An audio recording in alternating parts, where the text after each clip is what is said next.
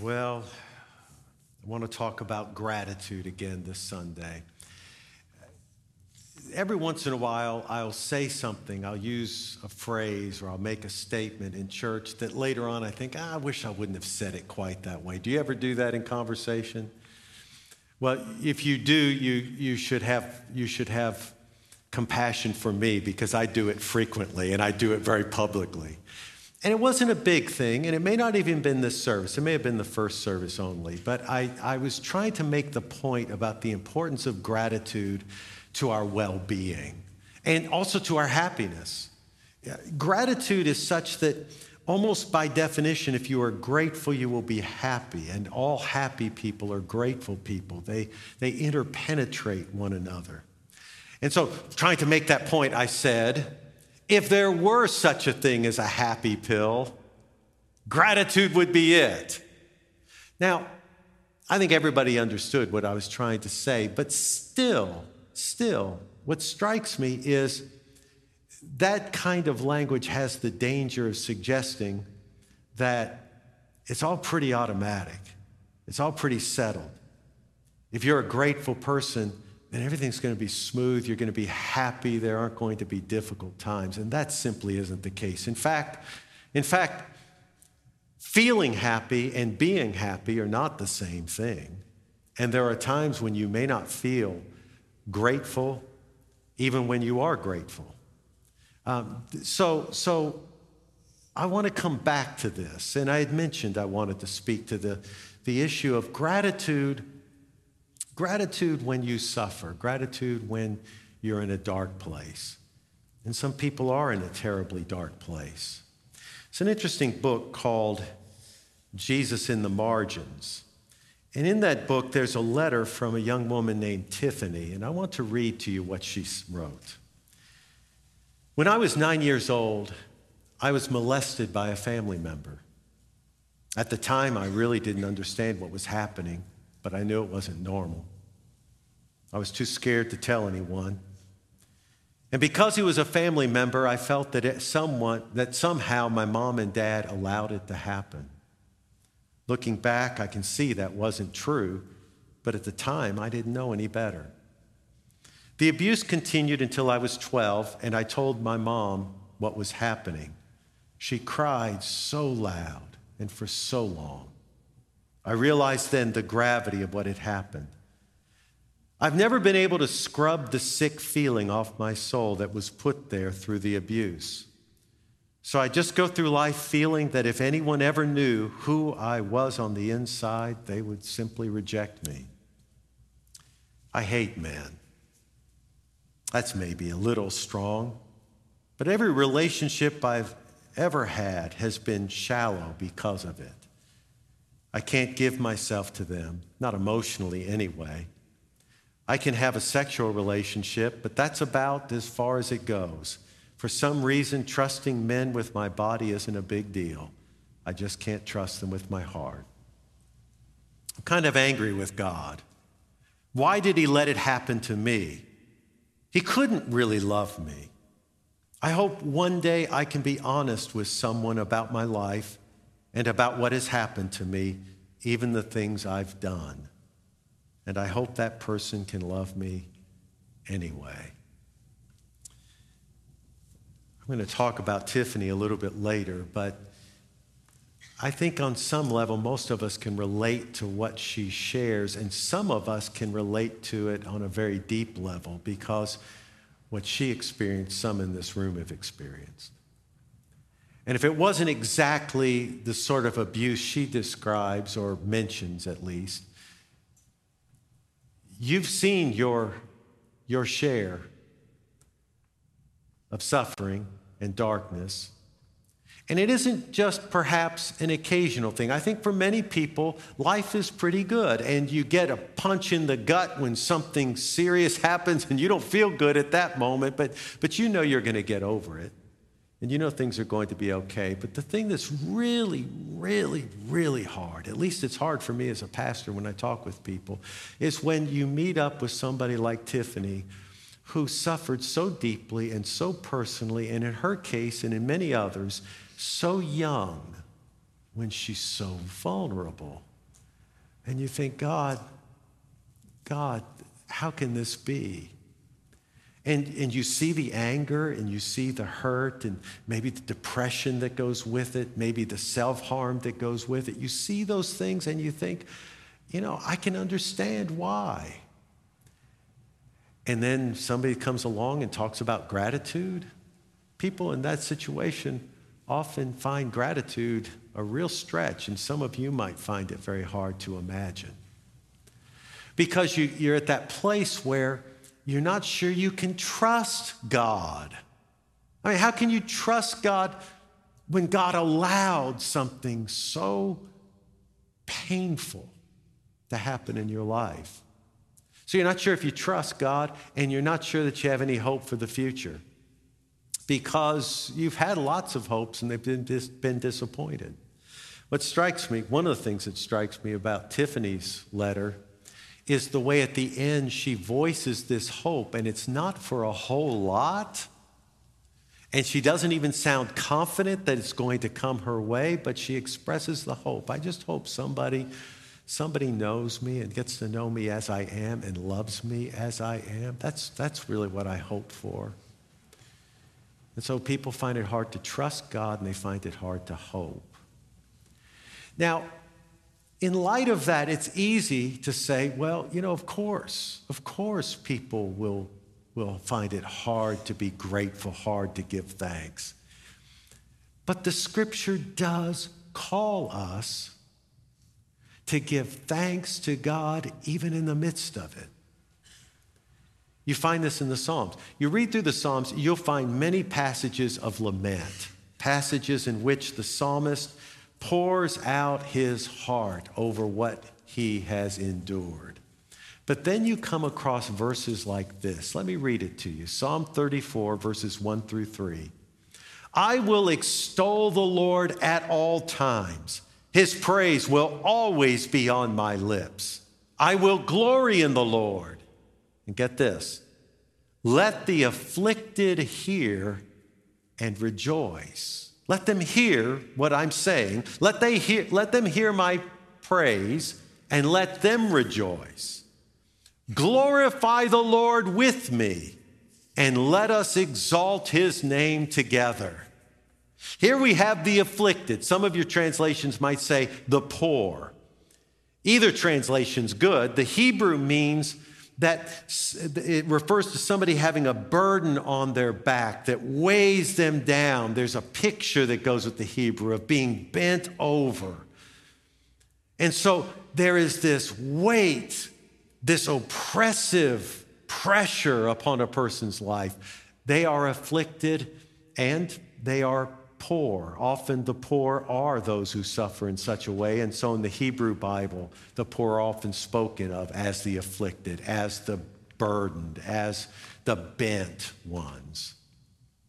But here the psalmist refers to the afflicted, and he says, let the afflicted hear my praise and let them rejoice. He invites them to participate in the worship of God. He's inviting those who are in that dark place to rise up, to look up, and to give glory to God. How can that be? Well, I think in the psalmist's day, he would look back to the Exodus. He would look back to God's faithfulness to Abraham. He would see how God had raised up David. He would look at the promises set out by the prophets and others. But in our day, I think we find trust in the incarnation and we find hope in the resurrection. I want you to think about this for a moment. Trust. When we suffer, and when we suffer for a long time, and people whose lives have been engulfed in some form of suffering or abuse or neglect or rejection, betrayal, whatever.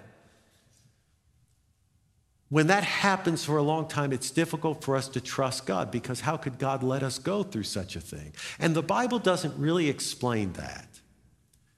The Bible says the secret things belong to God, and God is God is not necessarily in control, but God is in command. When I say he's not necessarily in control, what I mean is God is not directly sending evil, but God does allow evil, and we don't quite understand. We know he's working out his purposes, but we don't quite understand why it's allowed. And that's why we have trouble trusting. But remember, Jesus Christ appeared.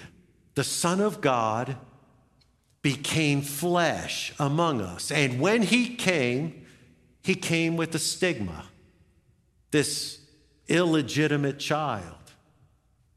And when he was called to preach good news, he preached it in the face of abuse and slander and opposition by the very people who knew better or should have known better.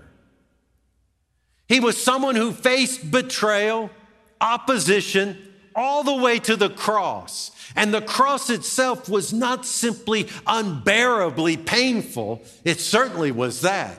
One who's crucified hangs there in front of all and suffocates slowly, agonizingly, as birds of prey come and begin to devour their flesh even before they're dead. It was a horrifying death. But see, the whole point of it was to be horrifying. I talked about that a couple of months ago. The cross was meant to shame and humiliate. The cross was meant to say, you are not human. You're not decent. And so it was reserved only for the worst of the worst criminals, the slaves, the derelicts, the refuse of society. That's what Jesus received having come in the flesh. Think about that.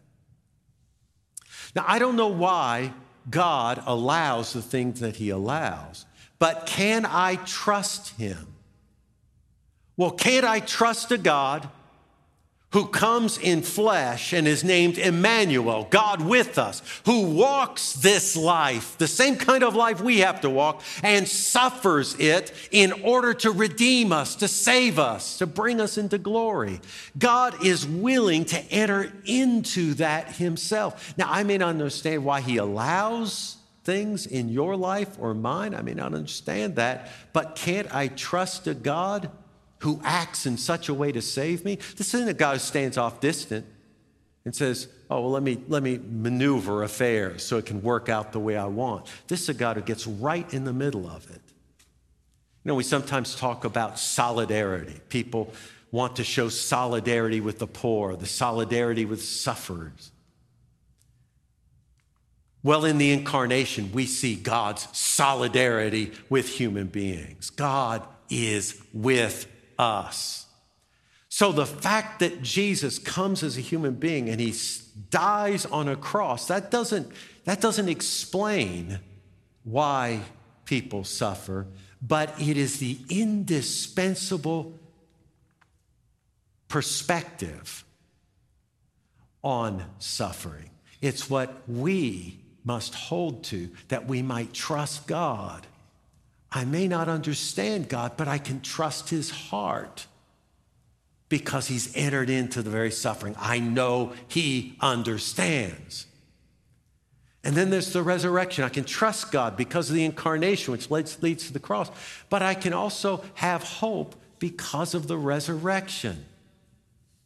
You see, the Bible nowhere suggests that people won't suffer and that life won't sometimes be hard. And God often allows his people to endure terrible things. In fact, sometimes sends difficult trials upon them. But there is a resurrection. That's the way of our God. Jesus is on the cross and he's buried, dead in the tomb, but he rises again triumphant. That's the way of God. And that's the way of God in our lives as we're his followers. Yes, we might have to pass through a difficult time, but there is grace to raise us up. And even though in the moment it may seem as if the dark night never ends, there is a morning that comes, and we wait for that morning. We wait for hope because we know that the new day dawns because the resurrection has come. The resurrection is a sign of the new day dawning. It's God's way of working in our lives, not to protect us from all suffering, but to bring us out of it and to elevate us above it. And it's a preview for what God has in the future, that there is going to be a redemption. And redemption is the right word here. Listen, most religions, not all, you may be surprised to know that not all religions believe that you will go to some kind of heaven. There are religions that don't believe that you as an individual survive death at all. But most religions have some notion of an afterlife. And most of them talk about, at least for some of humanity, in that afterlife you will receive consolation for the suffering you had in this life. It's complicated. Different religions take different approaches, but still, this idea of afterlife is very common. But when we talk about the resurrection, we're not talking just about consolation. We're not saying that, oh, well, God's going to put a happy ending on a really miserable life. Resurrection is redemption. It is restoration. It is this body that dies, but this body that is raised and glorified. Resurrection points to a renewal, a transcendent fulfillment. And what that means is this: in God's kingdom, nothing is wasted. Your suffering is not wasted. What's more, nothing is lost. You know, that's one of the things that we suffer from is we think, you know, I've missed out on so much. I've lost so much, and you feel like you've lost something forever. But the truth is you haven't lost anything. Not if you're a follower of Jesus Christ. You haven't lost anything. That there is going to be this restoration. So we can have trust and we can have hope. And with those, we can, by the grace of God, find joy. Find joy. It may at times be a kind of struggling joy, and yet it is real joy. You know who writes about this? J.R.R. Tolkien. Do we have any Tolkien fans in here? Anybody who's read the books, Hobbit, Fellowship of the Rings, all those? You've read the books? Have you really read the books? You couldn't pay me to read. Those things are thick. What's that? Oh, you're doing audible books. Oh, well, I can do an audible book. Anybody can do an audible book. Well, you got Audible and you got movies, right? Right? I mean, those are thick books. My wife read The Hobbit when she was a girl growing up. And it's like, I mean, it was this thick thing and the print was tiny. I'd never read all that stuff. I lose track about who's who. You know, they have all these different characters and hobbits, and I don't even remember all of them. I lose track. But Tolkien actually is one of the great literary geniuses of the 20th century, and increasingly people have come to appreciate his thought. And he actually talks about the way stories function, particular kinds of stories. He coined a term for something that he says pierces us with a joy that brings tears. The term was eucatastrophe. Eucatastrophe. Literally, it's a combination of good catastrophe or even joyful catastrophe. And that's what he's talking about. He's talking about some setback, some terrible outcome that seems absolutely certain, and then an unexpected, even miraculous reversal that brings about salvation. He talks about stories, ancient stories that have eucatastrophe right in the heart of them. Often he says it involves a character who is weak, and yet in the end, the weakness turns out to be the strength that secures the victory. Or a character that is defeated, and yet the defeat, ironically, in a twist, turns out to be the victory. He says stories like this touch our hearts. In fact, the way he describes it, he thinks everyone has, as it were, a bass string running through their heart. And when, say, you watch a movie like this, where everything is against some character, and everything is going wrong, and they're overwhelmed by what's happening, and yet there's this turn, and salvation in some form comes. He says that string reverberates in your heart. You feel that, and there is a joy that brings tears, a poignant joy, he calls it. He says it's joy that is close to sorrow because it comes from the same place from which both joy and sorrow come. Now, I know that sounds a little mystical maybe, but he says it's like selfishness and altruism coming together in love. Think about love. You love someone with all your heart and you need them. You want them in your life. It's like a kind of selfishness. And yet, you would do anything for them. Absolutely anything. There's no sacrifice you wouldn't make. You will give it all for them. That's altruism. This selfishness and altruism are reconciled in love. And he said, there's a kind of joy in which joy and sorrow are reconciled. They come together. He says, that's what you have in a eucatastrophe. You have this disaster, this horrible set of circumstances, and then the deliverance. But Tolkien says there is a eucatastrophe, and then there is the eucatastrophe. He says when you read a story, or we might watch a movie, and it has this theme to it, you feel it. I mean, you may even cry as you watch the movie, as you see this turn of deliverance.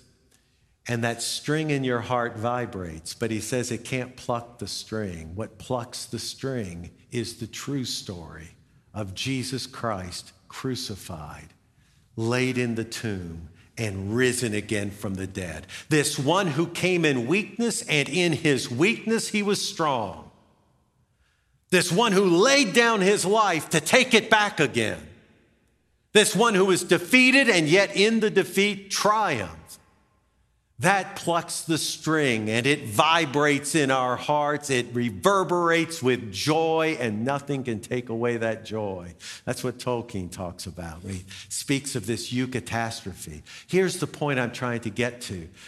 Whatever it is in your life that seems to bring darkness over your heart and mind, you must reframe that and worship. You must remind yourself that God is good, always good. That he is the one who sent his son to endure the agony of the cross and the shame that went with it. He's not far off and distant. It's not that he can't understand what you've gone through. He can understand. You may not understand why he allows it, but you can know that he's good. You have to remind yourself of that and worship your good God. And you can have hope, because this is a God who brings life out of death. That is the way of this God, and that is his intention for the whole creation. Life out of death. You are not beyond hope. You are not destined. No matter how you may have been broken by your past, you're not destined to be a broken person. There is grace for you. It's important to reframe your story. To not think of God has forgotten me. God doesn't care about me. I'm going to stay in this place. Nothing seems to work. You have to reframe all that. God is good. God loves me. God is able to raise me up. God has promised to do it through Jesus Christ. You have to reframe this whole thing. Re-narrate it. Tell a different story about yourself, and then worship your God. Worship your God. I hesitate to bring this up because I don't want to sound like a broken record, but this was an important moment in my life, and I've shared it with you before, but some of you probably weren't here when I shared it, so I'll do it again. When my brother was murdered 4 years ago, That's a life-shaking event, I can tell you. And it was a surreal experience to go down to Baton Rouge and to be with my sister-in-law and Dale's children and do the funeral. I did the funeral service. And I didn't really know how I felt. It was funny because you go, maybe you've experienced this, you go with just no feeling whatsoever. You know, you're just numb. And then you can be flooded all in a minute on what's happening. But I knew it wasn't about me, and I was just trying to be available to God. But I was trying to pray, and I wasn't doing a very good job of it. There was a point in there where I went days without praying at all. And it wasn't that I was mad at God. I was never mad at God. It wasn't that. It was just I didn't know what to say. I just had nothing to say. My heart was open, but there were no words in my mouth. And that was when the Lord gave me the phrase that we've used in some of our church publications. It's not just a clever little marketing ploy that we put together. It's something that I felt like God gave me, and I shared it with the church, and others said, you know, this is what we ought to say to people. God is good. Grace is real. All is well. Now, you might want to say, well, wait a minute. All is not well. I get that, but I think when I was dealing with my brother's murder, I have a right to say all is well. You hear what I'm saying? Not that all is wonderful. I know that. I didn't think everything was okay. But I knew all was well in the plan of God because all would be well. All would be well. God is good.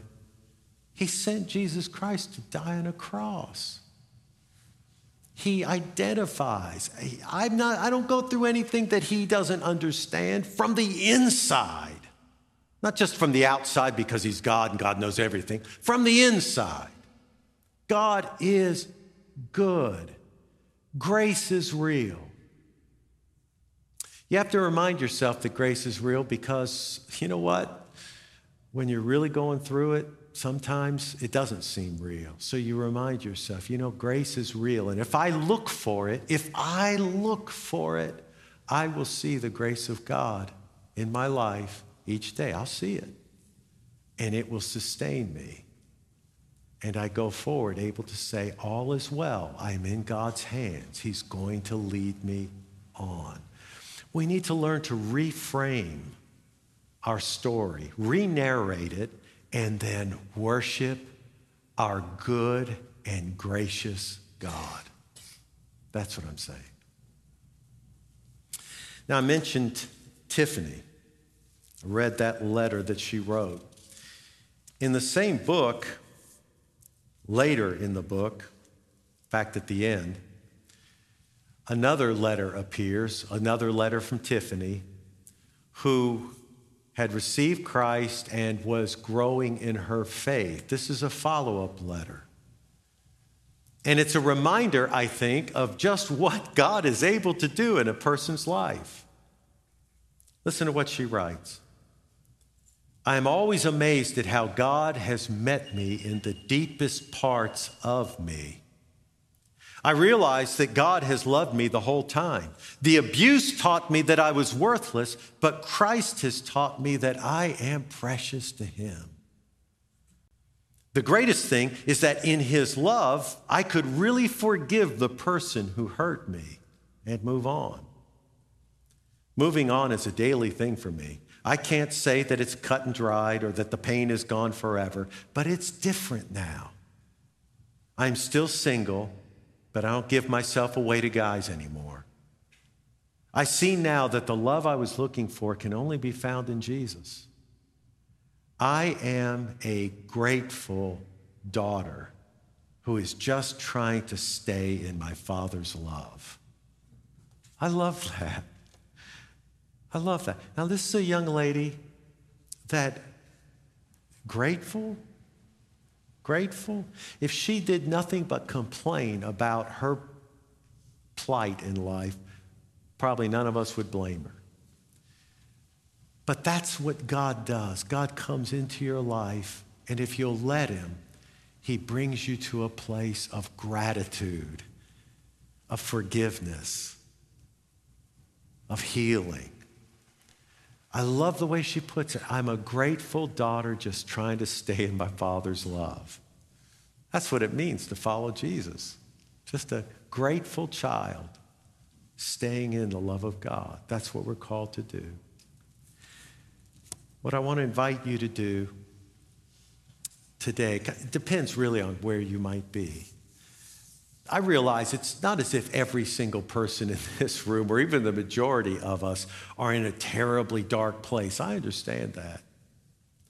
For many of us, the dark places we enter are it's just a momentary thing. It's a grief. We lose someone that we love, but we know we're going to get better. We have a setback. We know we're going to overcome it. And I know that's for many of us. And I hope that some of what I've been saying would be an encouragement to you. But there are some of us that there's a gnawing inside and it just never leaves. It's just always there and you can't get rid of it and you don't even know how to talk about it. There really is healing for you.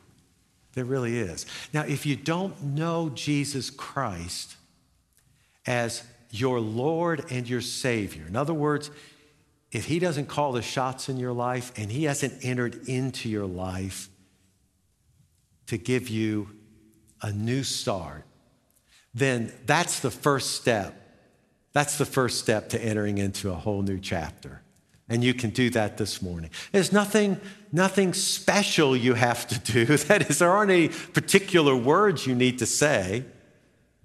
And there are no Baptist words or Episcopalian words or Catholic words or Presbyterian words. I mean, there's none of all that. What you have to do is simply acknowledge your need and reach out to him in prayer. The Bible says, all who call upon the name of the Lord will be saved.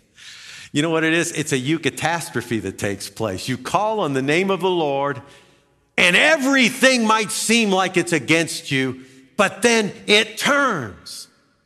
And God will not only save you, but he will take what has worked against you and turn it for good and use it for good and for his glory. And you will never regret it. So I want to invite you, if you've not received Christ as Lord and Savior, why not receive him today? And if you're a believer and you've gotten stuck in this dark place, why not reframe your life in light of the gospel and worship? Why not? Why not? Pray with me now. Heavenly Father, we do thank you for the grace that has been poured out in the Lord Jesus Christ. We thank you, Lord, for your goodness that we've seen in him. Our prayer, Lord, is that you would continue to work in our lives. Help us, Lord, to rise up, to live differently, Lord, not lives of unbelief, but of trust and hope. We pray you would do it. And for those, Lord, who need a Savior, they want to receive you, may you give them grace now to call on you and to be saved. In Jesus' name I ask it. Amen.